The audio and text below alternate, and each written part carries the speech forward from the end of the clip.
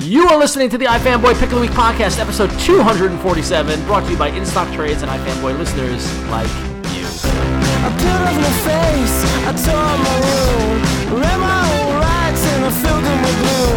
I turned the commercial into a creep show. I peeped at the guards with their bodies all day glow. It's summertime, and it's the time. Hey, and welcome to the iFanboy Pick of the Week podcast, episode 247. My name is Ron Richards, and as always, I'm here to my left with Conor Kilpatrick. Hello. How you doing, Conor? Good. How are you, Ron? Good, good. Guess who's not here? Josh Flanagan. Guess who is here? Tom Caters. Tom Caters. Hello. How you doing? How are you? Welcome back, Tom. Thanks. Do you have Josh in your basement? I can see Josh right now, and he looks like he's just about ready to fall asleep.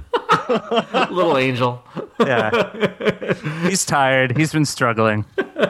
So we are from the website ifanboy.com, which is a website that's all about the wonderful world of comic books and comic book culture and all that fun stuff. And every week we read a whole big stack of comics, and one of us picks what we feel as if was the best comic or the comic that we most enjoyed that week and dubs it the pick of the week. And we come back here to talk about it, as well as a bunch of other issues, as well as comic book related miscellanea.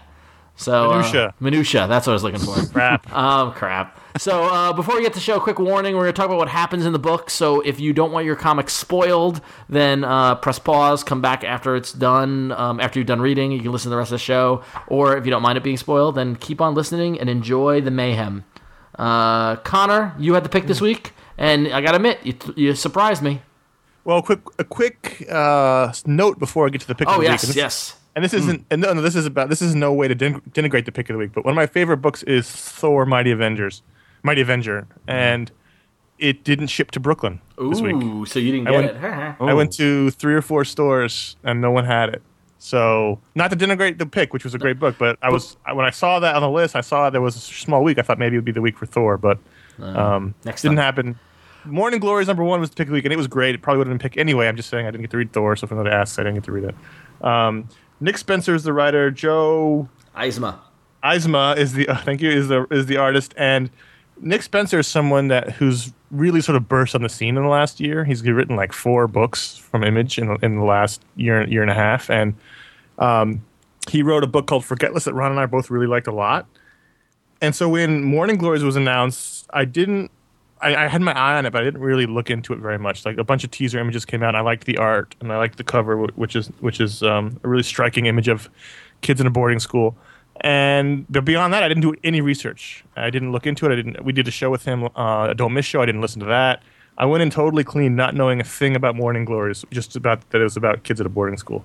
So that was one of the things I really liked about it, which was totally surprised. I didn't know what to expect. I didn't read the solicitations. In this modern age of knowing everything that comes 3 months down the road, it was totally nice to not know anything going into a book. Not knowing who the Spider-Man character is. Pretty much know everything that's going to happen. It was nice to have a surprise. But even without a surprise, I thought what Spencer did here was create a really engaging mystery. In this first issue, we have a bunch of kids who are in a boarding school, and the boarding school is much more sinister than it appears to be. In the very opening scene, you have a typical, classroom scene where the kids are passing notes and the teacher gets mad, and then suddenly there's an explosion and the kids make a break for it, and then they try to escape the school, and they bust out, and you find they're not in a school at all, they're in a warehouse. And then we cut to the new kids who are coming in. And so now you're wondering what the hell's going on here? What is up with the school? Why is it not really a school? Who are these kids? And who are these teachers? And why is there some kind of ghost creature who killed the kid who tried to leave? And it created a really nice mystery story. I mean, the great thing about a mystery is if it gives you in the beginning, gives you just enough to wonder what's going to happen and not too much to have it, spoiled. You don't want too much information in the beginning. You want to ask a lot of questions. You want those questions to be interesting enough to want to know the answers. And I thought Nick Spencer did a great job, introducing these new characters. He introduced, I think it's 6 new students coming in, and he did a good job of setting up the mystery. And then Joe Eisma's art was really solid. He did a really good job of dynamic action, the scenes in the beginning with the explosions and the running and the fight, the ghosts and all that stuff. And he also did a good job with the students. I felt like I had a handle on the personalities through their appearance and then through the words, Nick Spencer's words. It was just a really nice, well-rounded story that I really was engaged by. And by the end of it, more than any other book I read this week, when I finished, I really wanted to get the next chapter, and that's the sign of a really good single issue, is that you want to get to the next part, you want to know what's going to happen next. And I really thought it was funny, it was smart, it was engaging, and the cliffhanger was a nice one. It was a nice, surprise and sort of disturbing moment in the series or the story. I really liked it a lot. Did you guys read it? Of course. Tom? Did you like it? Oh, I did, yeah. Yeah. I liked it a lot. I was really...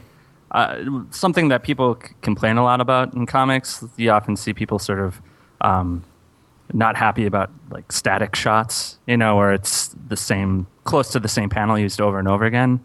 And it was used really effectively in this issue because it was used with a touch of humor and levity, which is where I think it usually works best.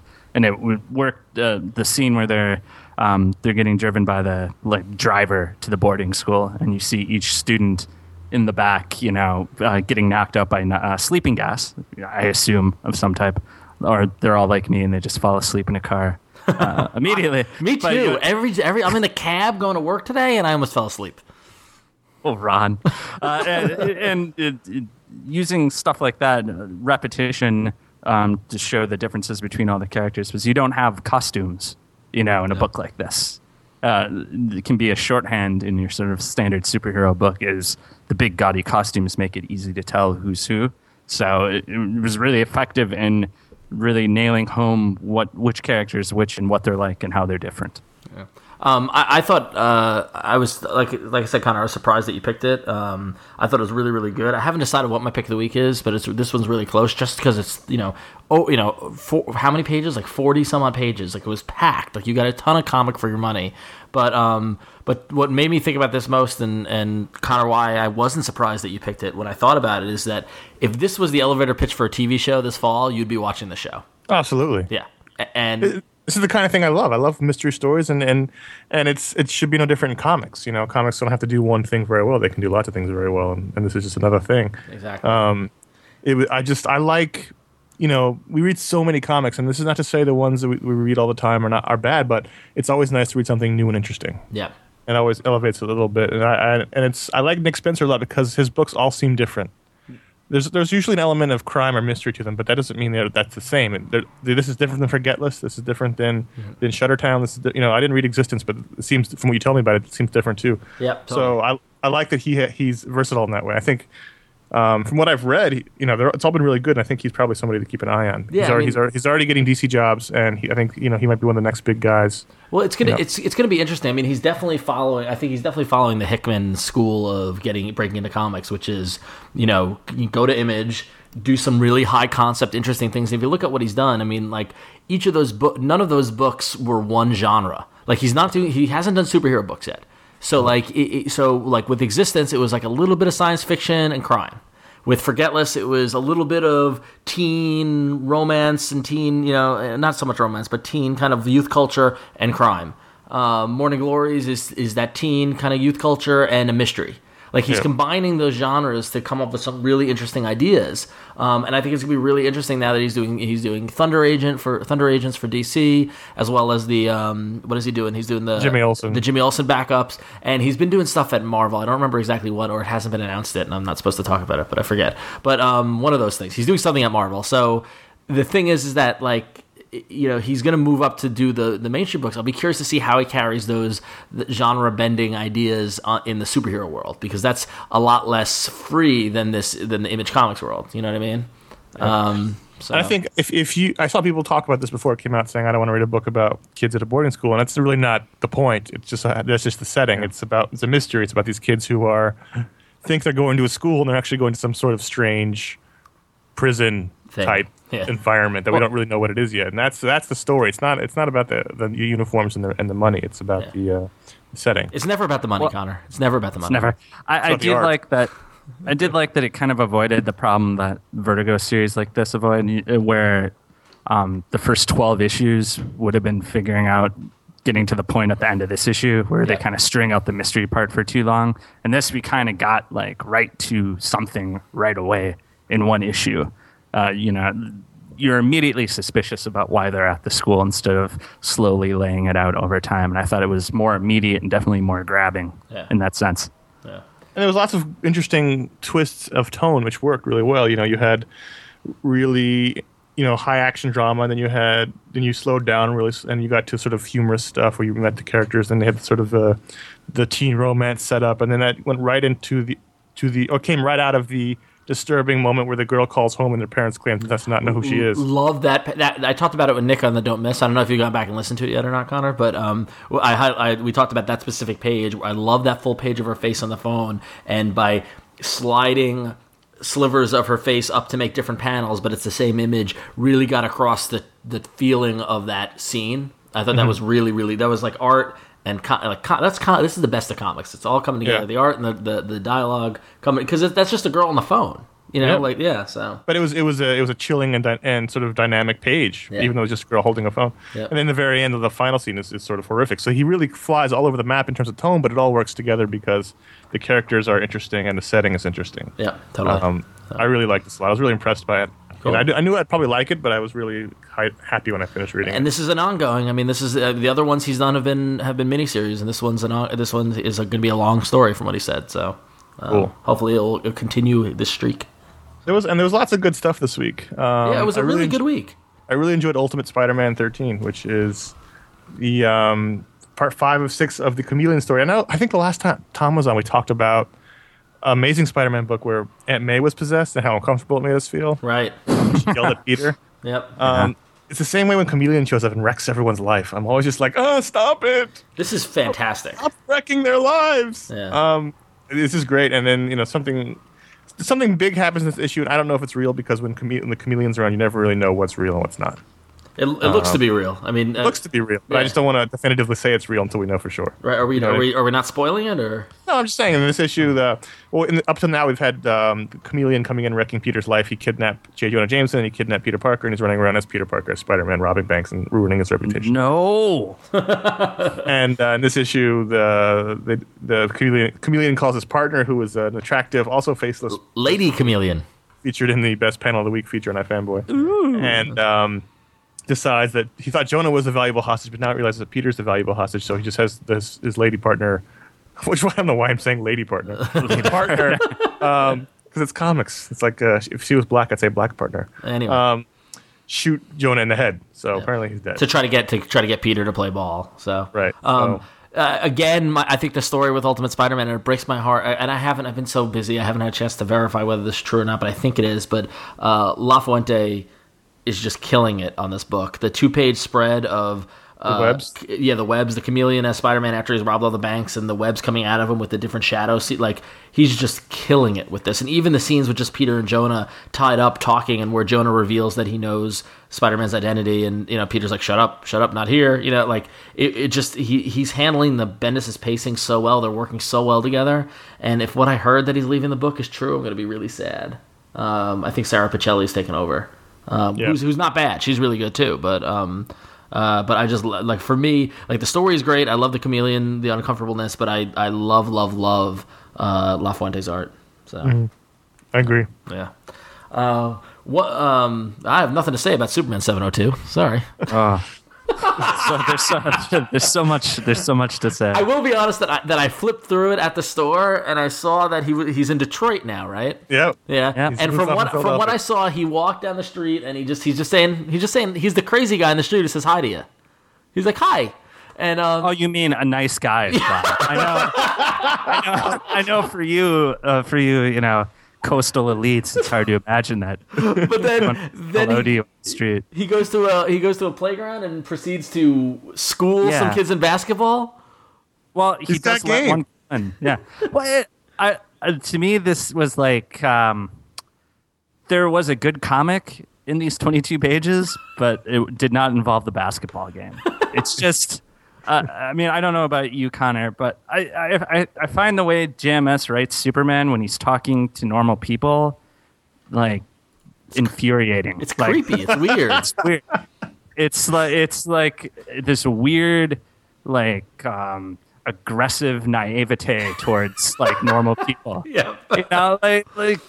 Not so much in this issue. This issue was actually way better than the last issue. Yes, it was way better, but it was still when he was quoting Perot people. Like, come on. Like, get your anarchist mask and go hang out in the park with all the other teenagers. But in this issue, it's the context thing. When he's playing the basketball game, it doesn't feel genuine. It feels like Superman manipulating people. Yeah. But when we get to the other part of the book where it's him finding those aliens that are hiding in Detroit, I was like, oh, this is better because this is more the context in which Superman makes sense, and that Superman doing Superman things, leading by example, makes sense instead of like spending time playing this basketball game and like letting one of the kids win. And it just made more sense once we got past the basketball part to the aliens. It did seem more relevant, and then there was a little bit of action, so that was also. I don't need action. It's just it's just he literally is walking, and which is fine. It's still, to me, I can't get over the fact that no one seems to care that Superman's walking the Earth. Yeah. Like Kane, I did see that his feet did leave the ground in this issue, though. I did see him. He's not staying grounded. He was up in the air fighting when he. The guy that was guarding the old car plant asked him to fly, because he'd never seen anybody really fly, which I thought was nice. Yeah. I mean, that part of it. It's JMS has like a weird overt sincerity to what he writes. Like, it's too sincere, and it works when you write Thor because Thor speaks like a ridiculously sincere Norse god. Yeah. But when you have to talk to normal people, it comes across creepy. It's not like your Superman should be like your brother. He shouldn't be like a weird dad who's like scolding you or like handing out life lessons. It's just the tone is weird. I did like the scene with the caretaker. And, I thought that was nice. But other than that, it's. How many issues is this running?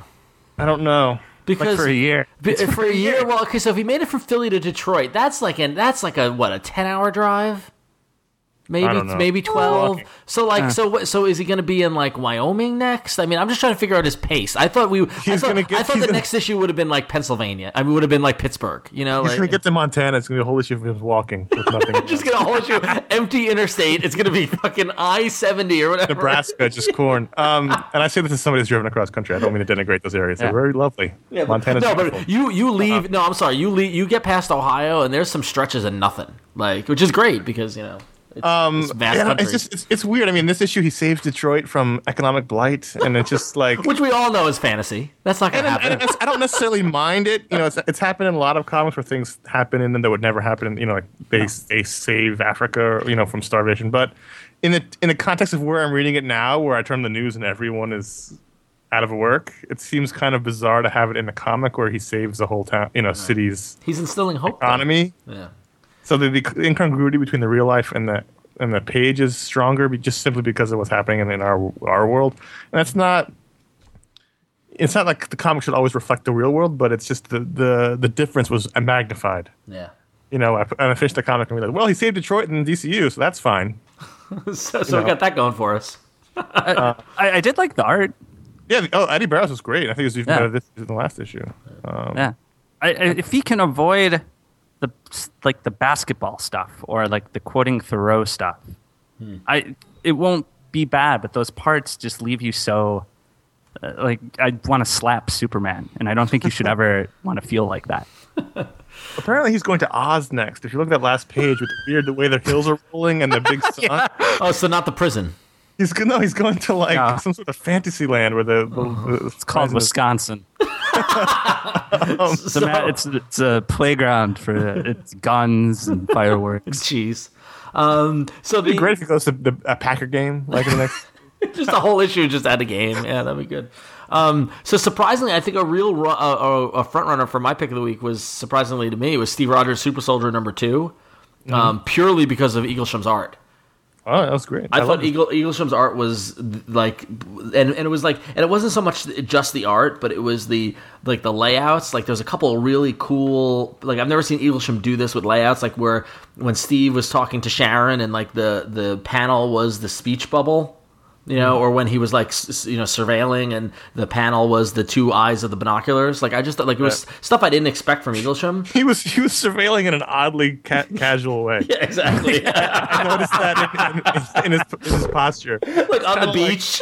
It's kind of like in a picnic pose, which feels like it's not very defensive. Somebody jumped him from behind, he would be able to spring up really quickly. I'm relaxing. But I thought the good news was in the end the whole thing is there's a new super soldier serum out there, and at the end Steve gets it taken away from him, so he's all skinny again, and luckily he didn't have the 4-foot neck this time as opposed to last month. Yeah. But very good. I love the way Eaglesham is carrying with Fantastic, like what he did Fantastic Four, carrying like the Kirby-esque faces. I don't know, the whole thing just is great. This was beautiful. I found myself just looking at each page. Like the opening sequence where he jumped out of the building, like that. That was great. Like him coming out of the water, the fountain. Like it was really cool. I have two thoughts on the book. One is there's a brief scene where we flash back to World War II. We see Cap in his rightful costume, and it just made me wish he was wearing it because he draws it really well, Eaglesham. Yeah. And two, much like Marvel's project, this book is just not being talked about. Another Baker book that's just going under the radar because it's. But it's really good. It's really good. It is good. I read it when I saw it was one of the picks, and it was a solid. It's right in Brubaker's wheelhouse. Yeah. It's the Captain America covert operations. A lot of internal monologue, casual surveillance. The casual surveillance is the best. Anyway. Should have been that analyst of the week. Oh well. I decided after the last issue of Green Lantern Corps to drop that book. I enjoyed the first post Tomasi issue, but not so much the second one. I decided just to let that one go. But I'm going to replace it with Green Lantern Emerald Warriors #1, which I really enjoyed. I knew you were going to like this. I liked it a lot as well. I heard it described in my shop as Vic Mackey as a Green Lantern. Well, it's funny. If you would have told me like 15 years ago that I would buy a Guy Gardner book, I would have punched you in the face. I would have challenged you to a fight right then and there for besmirching me. But what they've done with Guy Gardner has been sort of miraculous. A character who was basically comedy fodder, like in the 80s, and then they didn't know what to do with him. He was a commentary on the Reagan era hero. He was a commentary on the Schwarzenegger, Stallone type of action hero. And in the 90s, they had him be like 1,000 different things, and none of it made sense. And then they kind of rehabbed him to be, he's like the tough guy cop type Green Lantern, and the whole intrigue part of what he's planning to do is very interesting. Now, my only criticism would be is I don't like it when books end with a last page that makes you think, should I know who this is? Yes. And I'm almost certain we don't know who that is, but it makes you feel like you should. Listen, if you don't know who it is, none of us know who it is. I think that's partially the era where we think we're supposed to know everything. Yeah, I think, and I don't know how you're supposed to avoid it. I sat there for a while like, oh. Who is this? I don't know who this is. I think there was a time where they would just be, badass guy at the end. Now you're wondering if you missed something. Yeah. And that's just the way it is. But the only thing I didn't like as much, I liked the Guy Gardner stuff a lot. It was the Atrocitus stuff that I didn't quite wasn't as interested, simply because I think after the whole year of all the different Corps, I kind of just want to get back to the Green Lanterns. I like Atrocitus though. I like the Red Lanterns. The name. Yeah. It's the name. Just change the name. And the little, I mean, like the Wall of Skulls was creepy, and the Banshee that he sent off to work with, like with the creepy, wings and the Catwoman head, head thing. I don't know. I like the fact that this is, and the fact that it ends with Guy, wiping a little blood from his mouth, and he's got the Red Lantern in the eyes. He's got the crazy Red Lantern eyes. I like that they're going to teeter between the rage with inside Guy and teaming him up with the Red Lantern. I think there's a lot of potential there. Sure, absolutely. It's just a little tiring, but what we should mention is Fernando Pasarin. Yep, great. He's great in this. Great. Yep.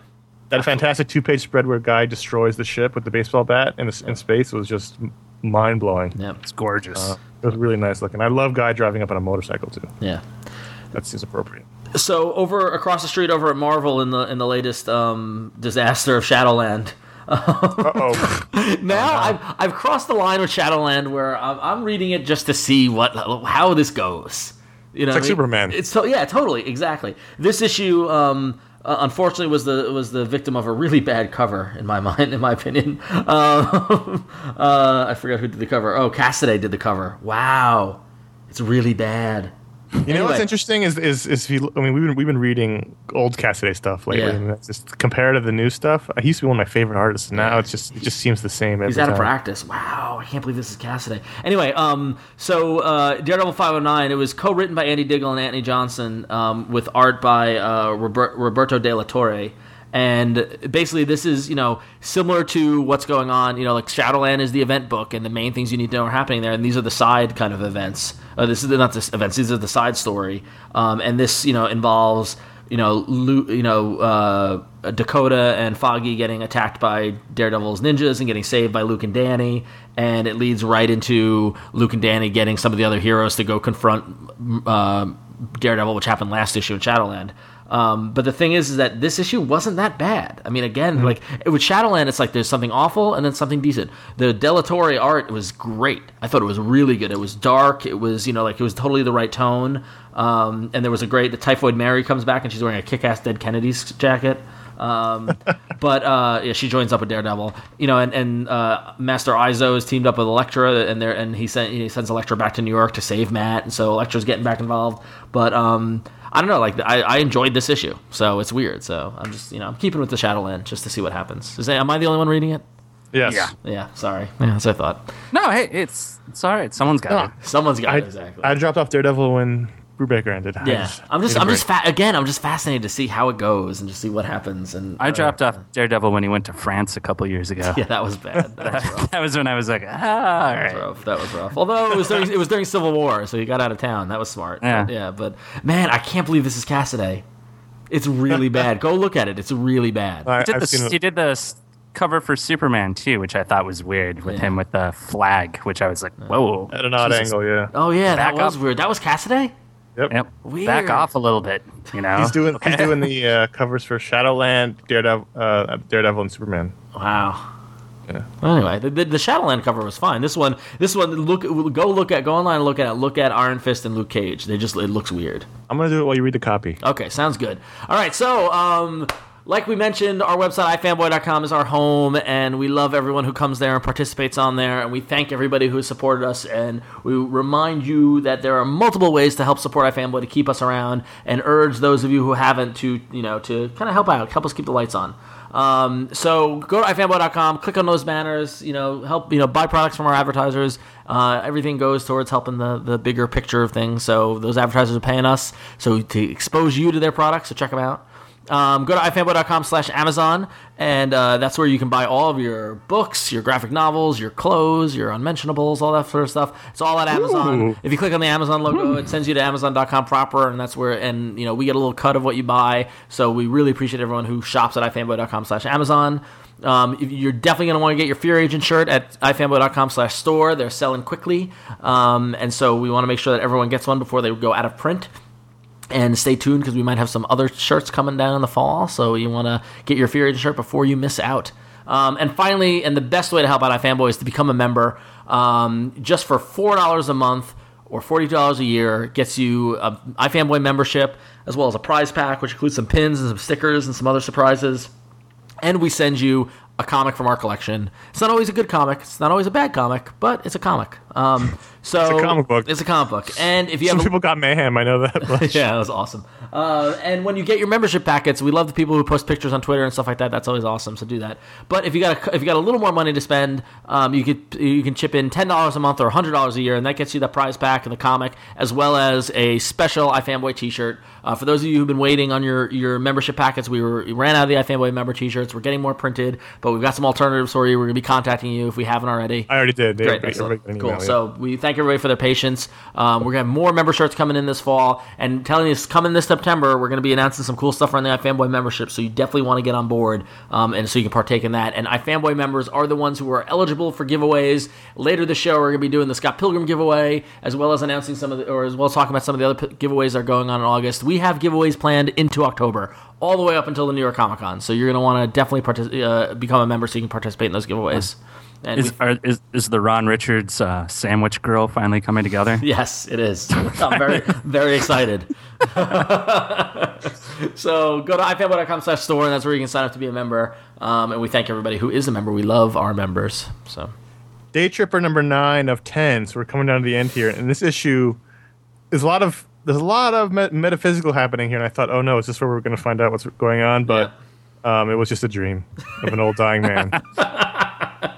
Or was it a dream? Great. Was it a dream? That's what I thought. He sort of wakes up in the bed of his hospital, and then he gets up and goes to the beach. Yeah. But I don't need it to make sense. That's what I'm saying about this. Yeah. I think I'm going to use that synopsis to describe any book I haven't read. Turned out to be a dream of an old dying man.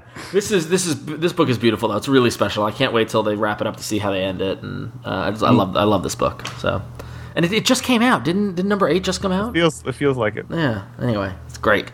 Ultimate Avengers 3 number 1. They're going to the miniseries format on Ultimate Avengers. They've been having different minis. This one is drawn by Steve Dillon, which was great. Which was also weird. Insane. Yeah.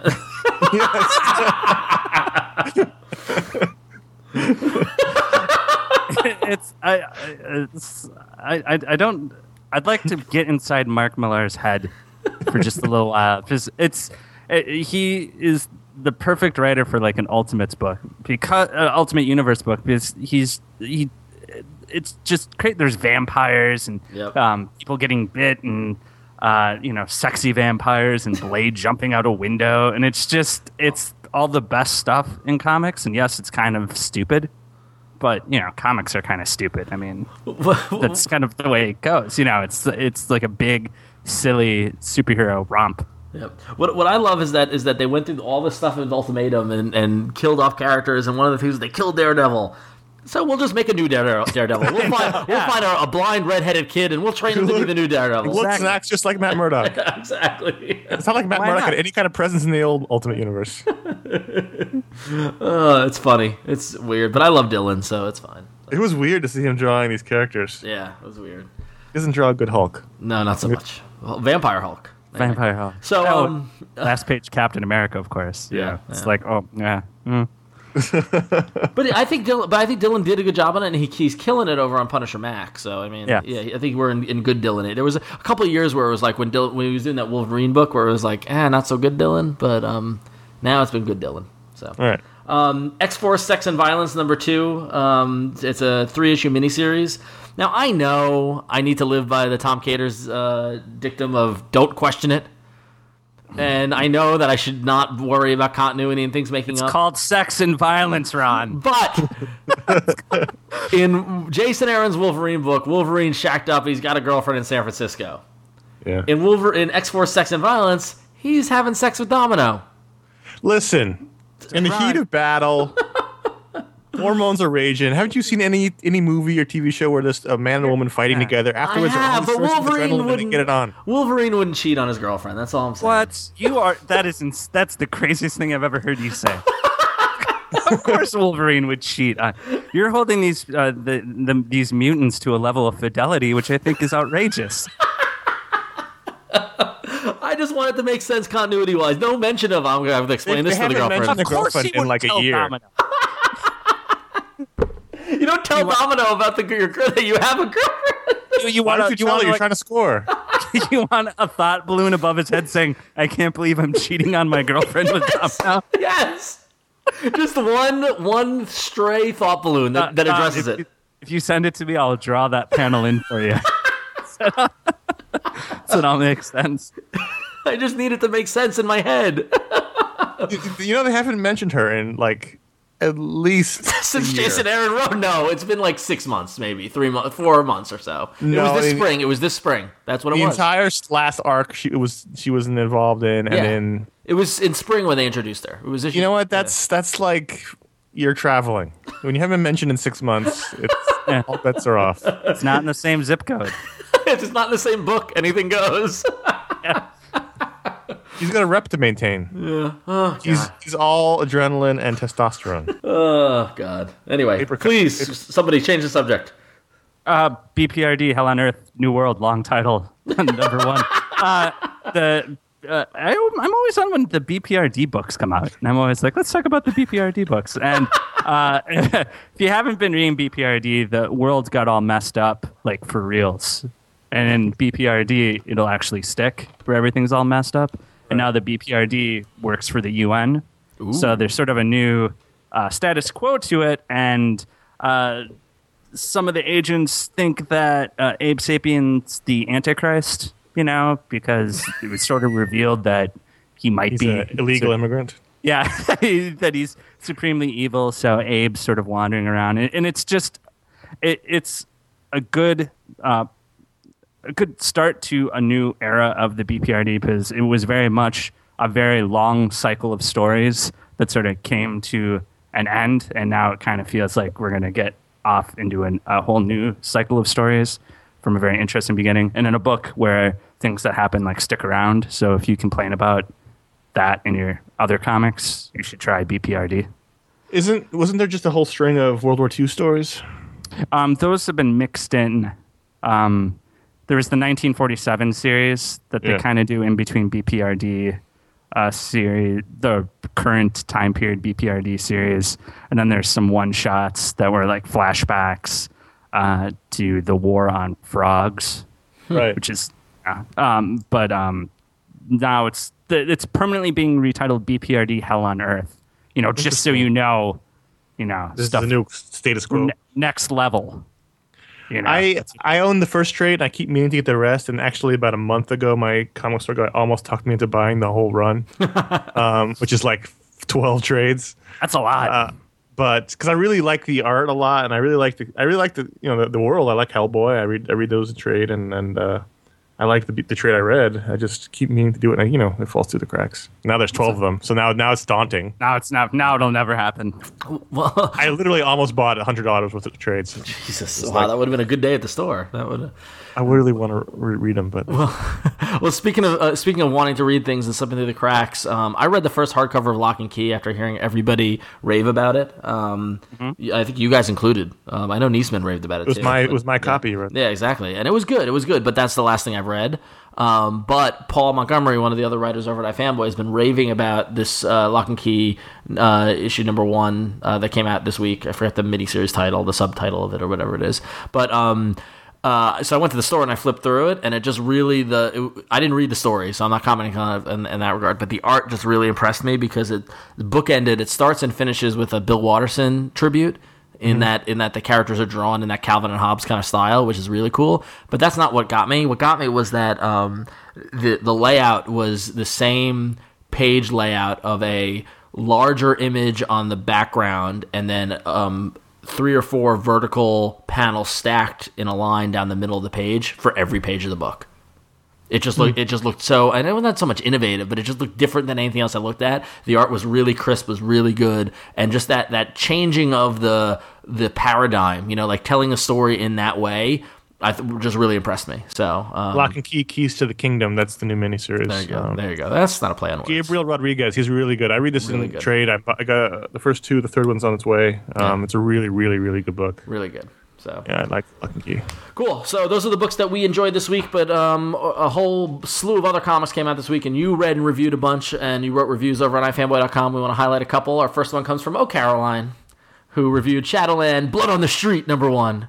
And O Caroline gave the story a 5 out of 5 and the art a 4 out of 5. So O Caroline wrote, I note that the Shadowland event is edited by Bill Roseman, who helped oversee the resurgence of the Cosmic Marvel books. What Shadowland and its tie-ins seem to be aiming for is something similar to what Annihilation, Guardians of the Galaxy, and its ilk have accomplished for cosmic characters. The story takes characters that many of us have never heard of, and most of us thought of in a long time. It reintroduces them and shows how they fit into the fictional universe, thus giving the world new dimensions and opening it up for different kinds of stories. It makes me wonder what's going to happen in the characters next, especially Misty and Silver Sable.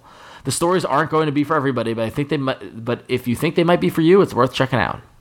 So You didn't get that one. You're not fully in the Shadowland. I'm not full. I'm not. You see, I years ago I adopted unless I'm really really invested in it, a no one-offs kind of thing. Like after Civil War. This isn't a one-off. This is a miniseries. Well, yeah, no, but it's a miniseries one-off within the story, and I'm like, I just can't do that. See. Yeah, so I'll read the main book and the crossovers of the books I currently read, and that's it.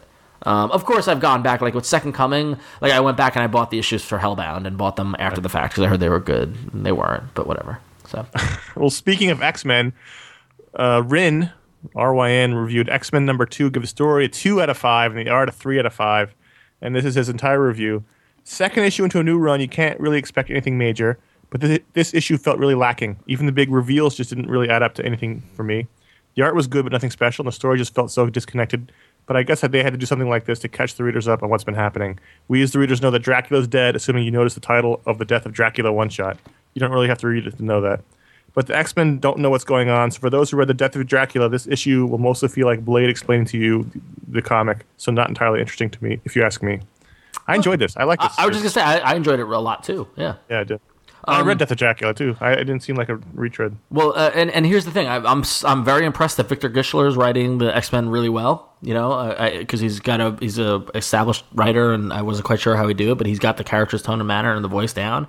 My only problem is, I love the scene at Wolverine and Colossus and stuff like that, but again, it's this continuity problem where Second Coming ended with Storm being all pissy at Wolverine for killing people with X-Force, and now it's like as if that never happened. You know, like we've moved on to a new event, Ron. No, but in the last issue of Second Coming, she's like, well, then we're done talking, and then. But that was Second Coming. Now we're on to something new. It's continuity, and it's important. There is no continuity. Where are the editors? So I don't know, but I enjoyed it too. I enjoyed it a lot. So yeah, I really like this. I mean, the thing is with story information, sometimes it's not about surprising you, the reader, it's about surprising the characters and finding out how they react to the news. And that's every reveal isn't meant to get you. Sometimes it's meant to get the characters, and that's just another way of telling a story. But it was good. I enjoyed it. This is the only X-Men book I'm reading. I like it. Cool. Good. If you like it, wait for the trade. In stock trades, they got up to 37% off all their stock, which includes over 9,000 paperbacks that are in stock available for order now. They get free shipping on orders over $50, and new releases listed every Wednesday, with orders usually shipping within 48 hours from www.instocktrades.com. And now we can actually get some emails out of the way. We're doing emails and voicemails. We've been behind, so we're catching up. This is a packed show. So Adam L. writes and says, I'm heading to Comic-Con Chicago and putting my list of things together to pick up. I'm really interested in Alex Ross engineered Earth X universe, X and Paradise X. What are your thoughts on these books? Are they worth getting? Should I not waste my money? Oh, it's tough. Don't Earth get X. all of them. Earth X was his follow-up to Marvel? I mean, not directly, but it was his second project, wasn't it? It was the second thing. No, yeah, I think it was the second bit. What happened was that he did Marvels in like 93, 94, then he went to DC and did Kingdom Come in like 90, 96, 97, and then he came back to Marvel, and I remember it was like 99, 2000, because I was in Connecticut, I remember that. And that was his like Kingdom Come for Marvel. Yeah, it was Return to Marvel, and he didn't draw it. It was John Paul Leon. It looked really good. No, wasn't it Braithwaite? I thought it was Rory Braithwaite. I don't think so. I think it was Leon. It was Jean Paul Leon. Was it? Yeah. I thought it was Braithwaite. Leon did the first one, and then he didn't do any of the other ones. And it wasn't even. Bill Kruger wrote it. Yeah. And no offense to Bill Kruger, but he's no Mark Waid.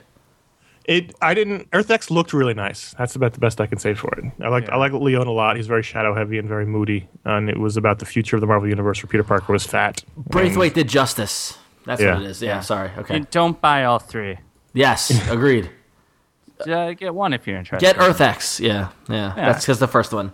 If I remember correctly, Paradise X wasn't so good. I didn't even read Universe X or Paradise X, just Earth X. The thing was that like the thing that got me was Kingdom Come, and I wasn't a DC fan at all. Connor, you can attest at the time period. Like I wasn't. I mean, like it was the beginning of my DC time, and Kingdom Come captured my imagination and made me want to know more about the characters.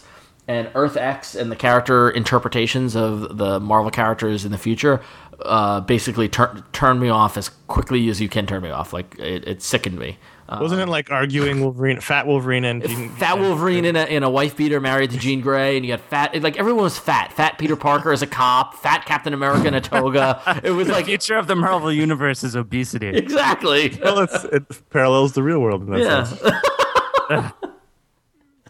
Tom, fat Silver Surfer. Yeah, everyone got fat. All right, we got an email from Mitch. Last night I was showing a friend an issue of Jonah Hex I thought he might enjoy. He asked me a couple of questions that made me think he was interested in reading comics, so I asked what he was looking for. He said he only wanted stories that he could get in issues number 1 or number 100. Uh-oh. Sensing where this was going, I asked why. he started telling me how it was rare for a lot of comics to reach issue number 100, how ones were worth more, and other comic BS that I have no idea where he got it from. It was clear he wasn't interested in the story. It's just the idea that one day they would be worth something. I told him that was a shitty reason to start a hobby like this, but he blew it off. So my question to you is, what method should I use to kill him? I was thinking of shoving a bunch of New Mutants Forever #1 down his throat, but I'm open to new ideas. Not to a bunch of different X-Force #1s. You could get the whole set. That took a weird turn at the end. Now where he's going to kill him. He's going to kill him, I think. Sounds like Are we accomplices now, or? Well, listen. Let him buy like 200 #1 issues, and then in 10 years, when he gets 10 cents a piece for them, you can have the satisfaction of laughing at him. Well, that's the greatest revenge of all. It helps the comic store, and then you get to laugh at your friend. Yeah, and maybe in the process of getting to issue 100, he might read them and actually like them, and then become a good comic reader. Encourage him to speculate. Yeah, we need it. Lord knows we need it. God, yeah, please. Tell him to buy 100 copies of X-Men #1, which just came out. It's $4 a piece. He'll spend $400 on a comic that'll be worth 50 cents in the. Or tell him to go buy 100 copies of Morning Glories #1. Yes, even better. Yeah, exactly. Yeah. Tell him it's Image, and Image was all about huge. speculation. So. Yeah, totally. Oh God! Wow. Your best revenge is laughing on the inside. I like I only buy issue #1s and 100s. I thought it was going to be like an OCD thing. That's a huge difference right in there. I gotta wait like 8 years until I can get the next issue of this book. I don't know what's going on. Anyway, what happened? Peter and Mary Jane were married. I certainly think Spider-Man learned his lesson in this issue. 100. Oh my God, what happened? Oh God, I thought Magneto got arrested. He's on the X-Men? What? Wolverine's fat? Okay, so our last email comes from Carter, who's also Carter Morale on the site on ifanboy.com, and he says, I went to my local comic book store today and saw a display of the New Avengers and the Mighty Avengers first trade on sale. I picked it up, flipped through the pages, and didn't really know which one to pick up. I noticed both were by Bendis, so I figured either would be a good buy, but wanted to get other people's opinion first. So the question is, what is the best Avengers series, and do you suggest any other superhero team series to pick up? I would go with New Avengers without it. I thought that was the superior Avengers book. I'm going to offer a counter argument. Ooh, yes, counter. I think both trades are really good. I always liked Mighty Avengers better. Really? I think Bendis has a fantastic ear for dialogue and does a really good job of writing dialogue. Unfortunately, I think most superhero stories don't traditionally pace in a manner that allows that type of dialogue to happen. So you kind of have to shoehorn it in to a story, either by having a lot of things explained by people talking, or have moments that seem sort of separated from what's going on in order to fit that dialogue in. And I think Mighty Avengers was a really great mix between the action and his style of writing. Because he used thought balloons. That was a big deal. Which blew people away. Yeah, exactly. I thought he did a great job with it. And I thought I was like, I'm not the biggest Bendis Avengers fan, in that I've never been able to stick with his New Avengers stuff. But I actually stuck with the New Avengers stuff, the Mighty Avengers stuff, for a while, because I liked what he was doing in that book a little bit better. So I would say the first New Avengers trade is really good, so I don't think you'll go wrong getting either one, but as a differing opinion at looking how Bendis writes. If you go with Mighty Avengers, you're going to get some good art. I mean, that's for sure. It's true. Yes. And not to say that the art in New Avengers isn't bad, but but like that was a big thing. Like, it sucked waiting on those issues. Yeah. But Frank Cho as in a trade, that's a lot of fun. Yeah. So I think you can't go wrong with either, to be honest. They're both really good. Yeah. The first trades are both really good. Yeah. So cool. So if you have any questions, you can email us at contact@ifanboy.com. We'd love to hear from you. Send in the email. It's fantastic. It loves to. We drown in it. So, okay, on to the voicemail. Long-awaited voicemail. Our first question, I wasn't really expecting.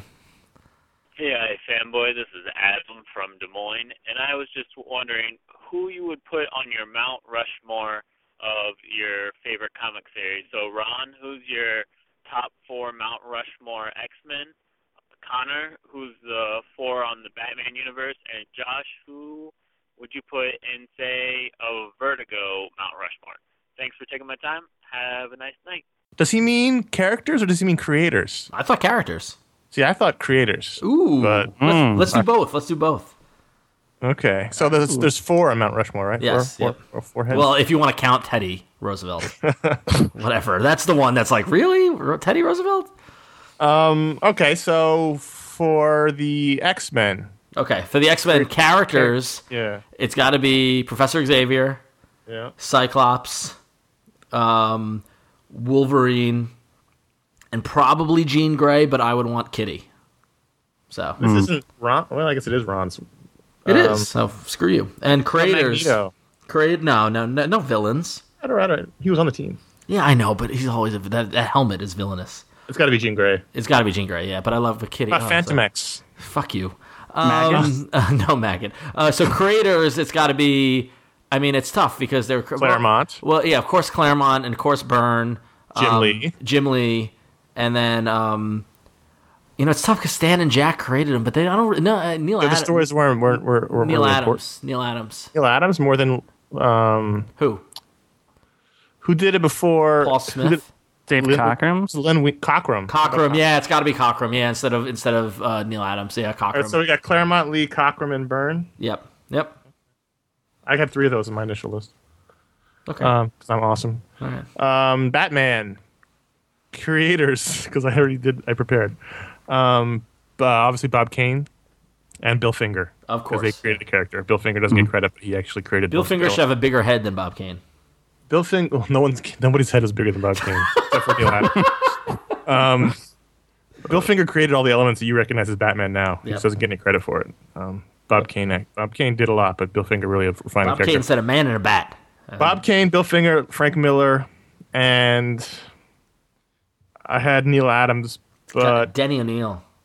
yeah, I mean, I had Neil Adams, I had Jim Aparo, I had. It's tough. Let's put Denny O'Neil in there. All right. Make 4 writers. All right, characters. Bob Kane drew. Well, I mean, this is weird. Batman.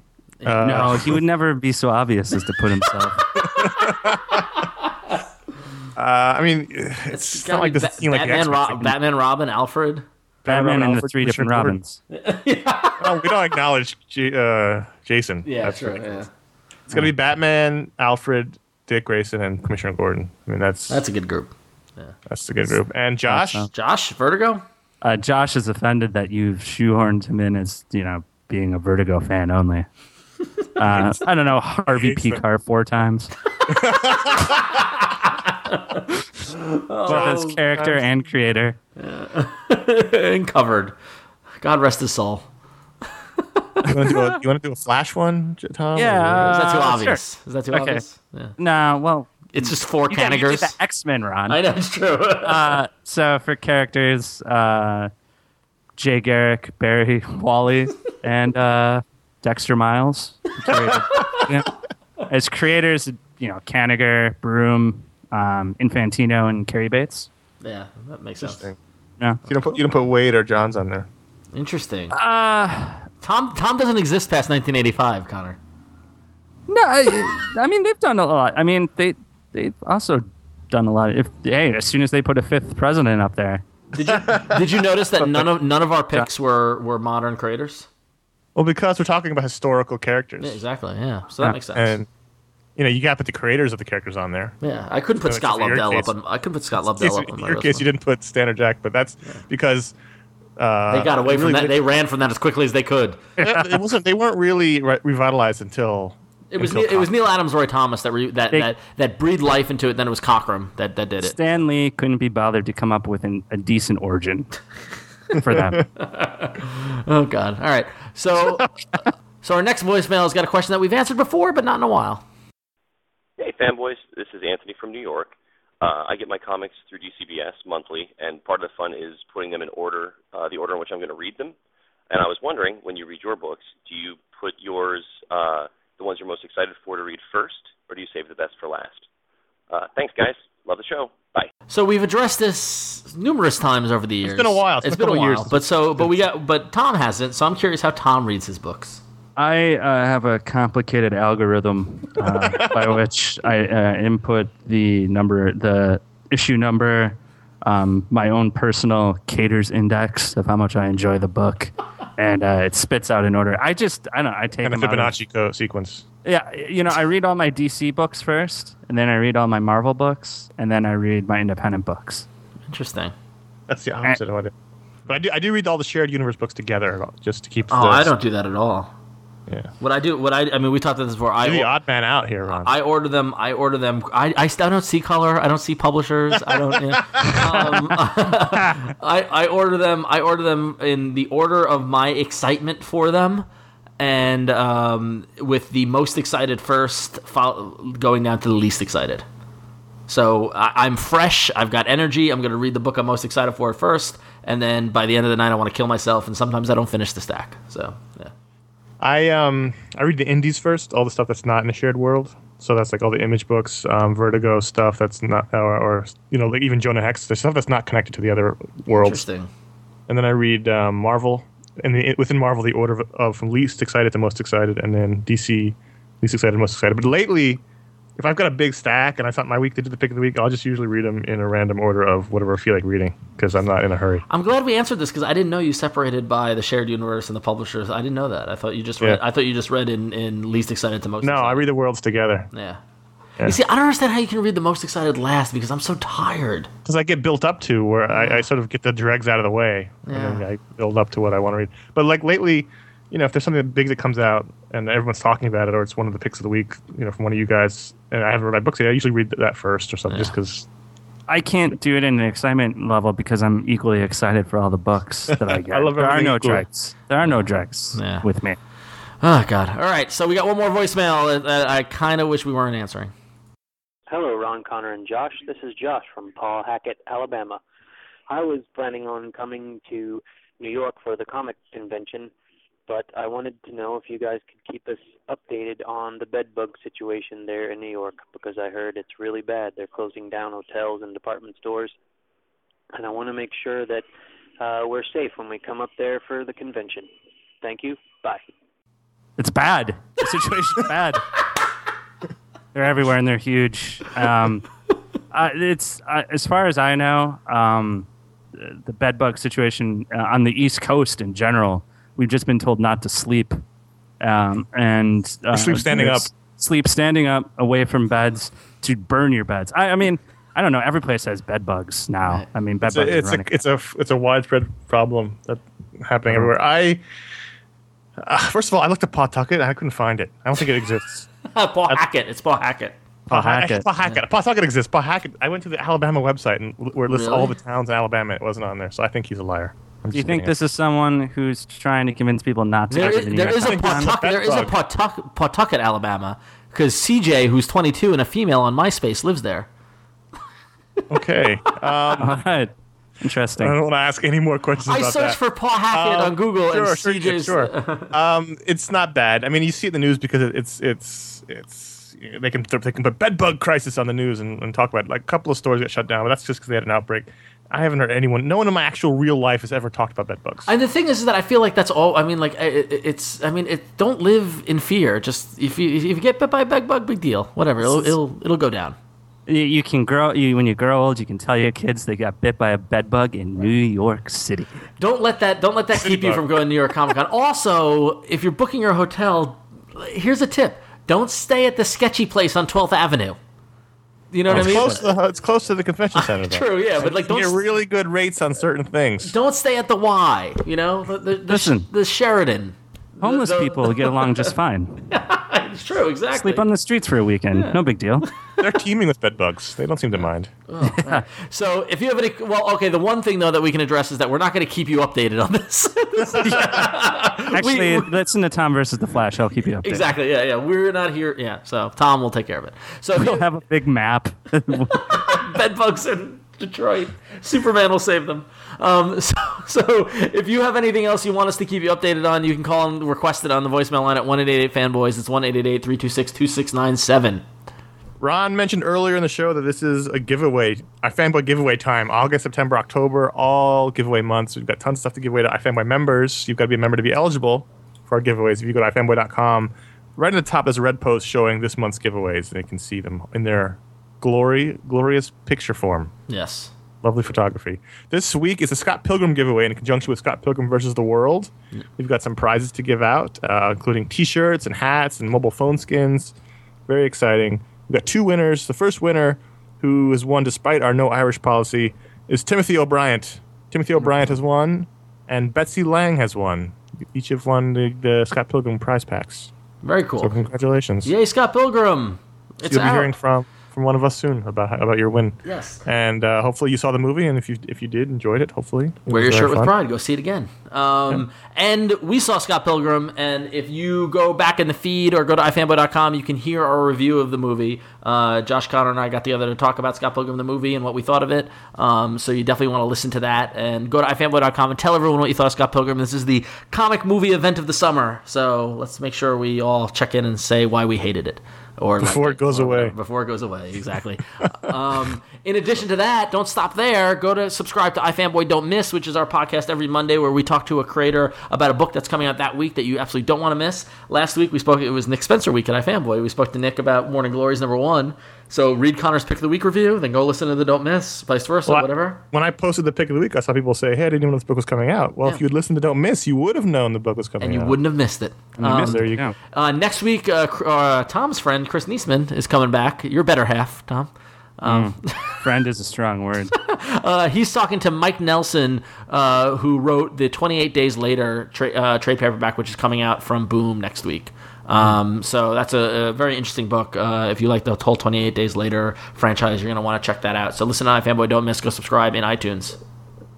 This is episode 247, which means episode 250 is merely weeks away, and episode 250 is going to be an all-email show. Jesus. We did this for episode 150. If you want to go back and listen to that for inspiration, And we're asking for your emails. And it was drunken, wasn't it?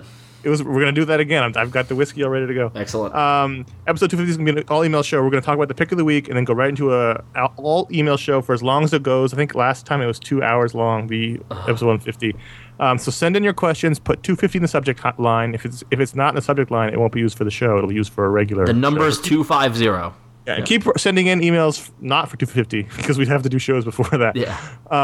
So send them in. If you want inspiration, go back and listen to 150. Not only is it good for inspiration, it's actually a very funny show. I listened to it. And it's also these emails can be anything goes. They can be comics, they can be us, they can be relationships, whatever you want. This is it's going to be a long show. We're going to have fun. We will answer anything. We'll answer everything that comes in. We answered for 2 hours and we were drunk and in some cases like Ron's belligerent by the end.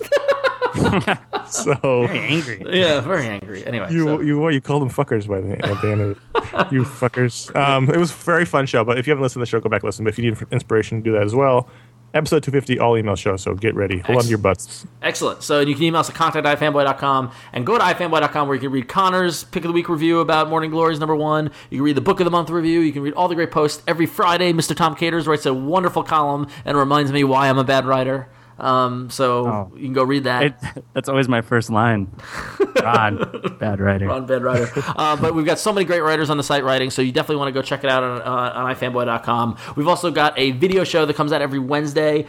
We've been in the midst of our San Diego Comic-Con coverage. Last week was part 2. This week coming up is part 3. Honestly, I'm biased, but I think this is our best year yet of San Diego videos. I hope you agree. Part 2 was very funny. Check it out. Part 2 is very funny. Mike Romo and Gordon the intern. Oh, it all starts with the open with the creepy Hitler in the beginning. Hello. Oh, God. Anyway, so go to ifanboy.com, watch the video. It's fantastic. There was the mistaken script. I almost made it. It's okay. I skipped it. That's like I collapsed at the end of a marathon. There are two You can email us at contact@ifanboy.com. As I said before, call us our voicemail line, 888-FANBOYS, 326-2697. Any questions, comments, concerns, marriage proposals, criticisms. What you shouldn't call in with is complicated questions not meant for the show because we don't check the voicemail every day. Yes. So if you want to get us about your membership or something like that, email us. Do not call the voicemail line. Just a tip. And if you like the show, write a review in iTunes for our show, for Tom versus the Flash, for any podcast you listen to. It really helps to write a review in iTunes. That's how people find the show. It really, when people are searching in iTunes for a podcast, the more reviews, the better. So please leave us a review. It takes only a few moments for this show, for the video show, for all of our shows.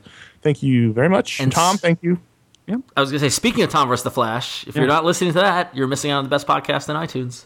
Yeah, exactly. So- You need to write iTunes reviews for it, so when people look it up and they're like, "This is the stupidest idea I've ever seen," they can be convinced that it is in fact not stupid. So awesome. you are coming close to the end of the run of the Flash, right? Very close. Say it ain't so. I never want it to end, Tom. All good things come to an end, Ron. I'm sorry. God. There'll be new stuff, more, Aquaman. And I've heard rumors of all kinds Aquaman. stuff. I've heard rumors. There's going to be of- more stuff. Oh, excellent. All right, cool. I just did a reprint issue today where it was a Flash reprint, so I did Weird War Tales. So it was G.I. Robot, Nice. Jasper Pepperdine, the Defender of Time and Space, and Creature Commandos. Nice. So, Cool. So, exciting stuff, right? Yeah, it is. So listen to Tom vs. the Flash every Friday. Go to ifanboy.com, read Tom's, and Tom, you're on Twitter, right? Yep. Tom Caters. Okay, cool. So you definitely want to subscribe to Cater's World because it's a laugh a minute. It's a laugh a minute. Caters World. It's a. Now I can't think of the newsletter because I'm trying to think of my old-timey. It's paper. You print it. It's a pamphlet. Cater's Yeah. Week. Yeah. A brochure. Yeah. One side. So Like excellent. a zine. Well, Tom, thank you for joining us. We really appreciate it. Thank you for having me. filling in Let for Josh out of the basement, please. Yes, exactly. So. Oh, Josh, don't worry. Josh will be back next week. All right. So until next week, I am Ron. I'm Connor. I'm Tom in place of Josh, who's a fan. He doesn't just read Vertigo. With my peacock hands and my tangerine skulls and my grizzly bear face and my voice from Target. The summertime, gonna strut my stuff. I'm gonna strut, going backwards in time with my questionable eyes. And I'm drinking my grave.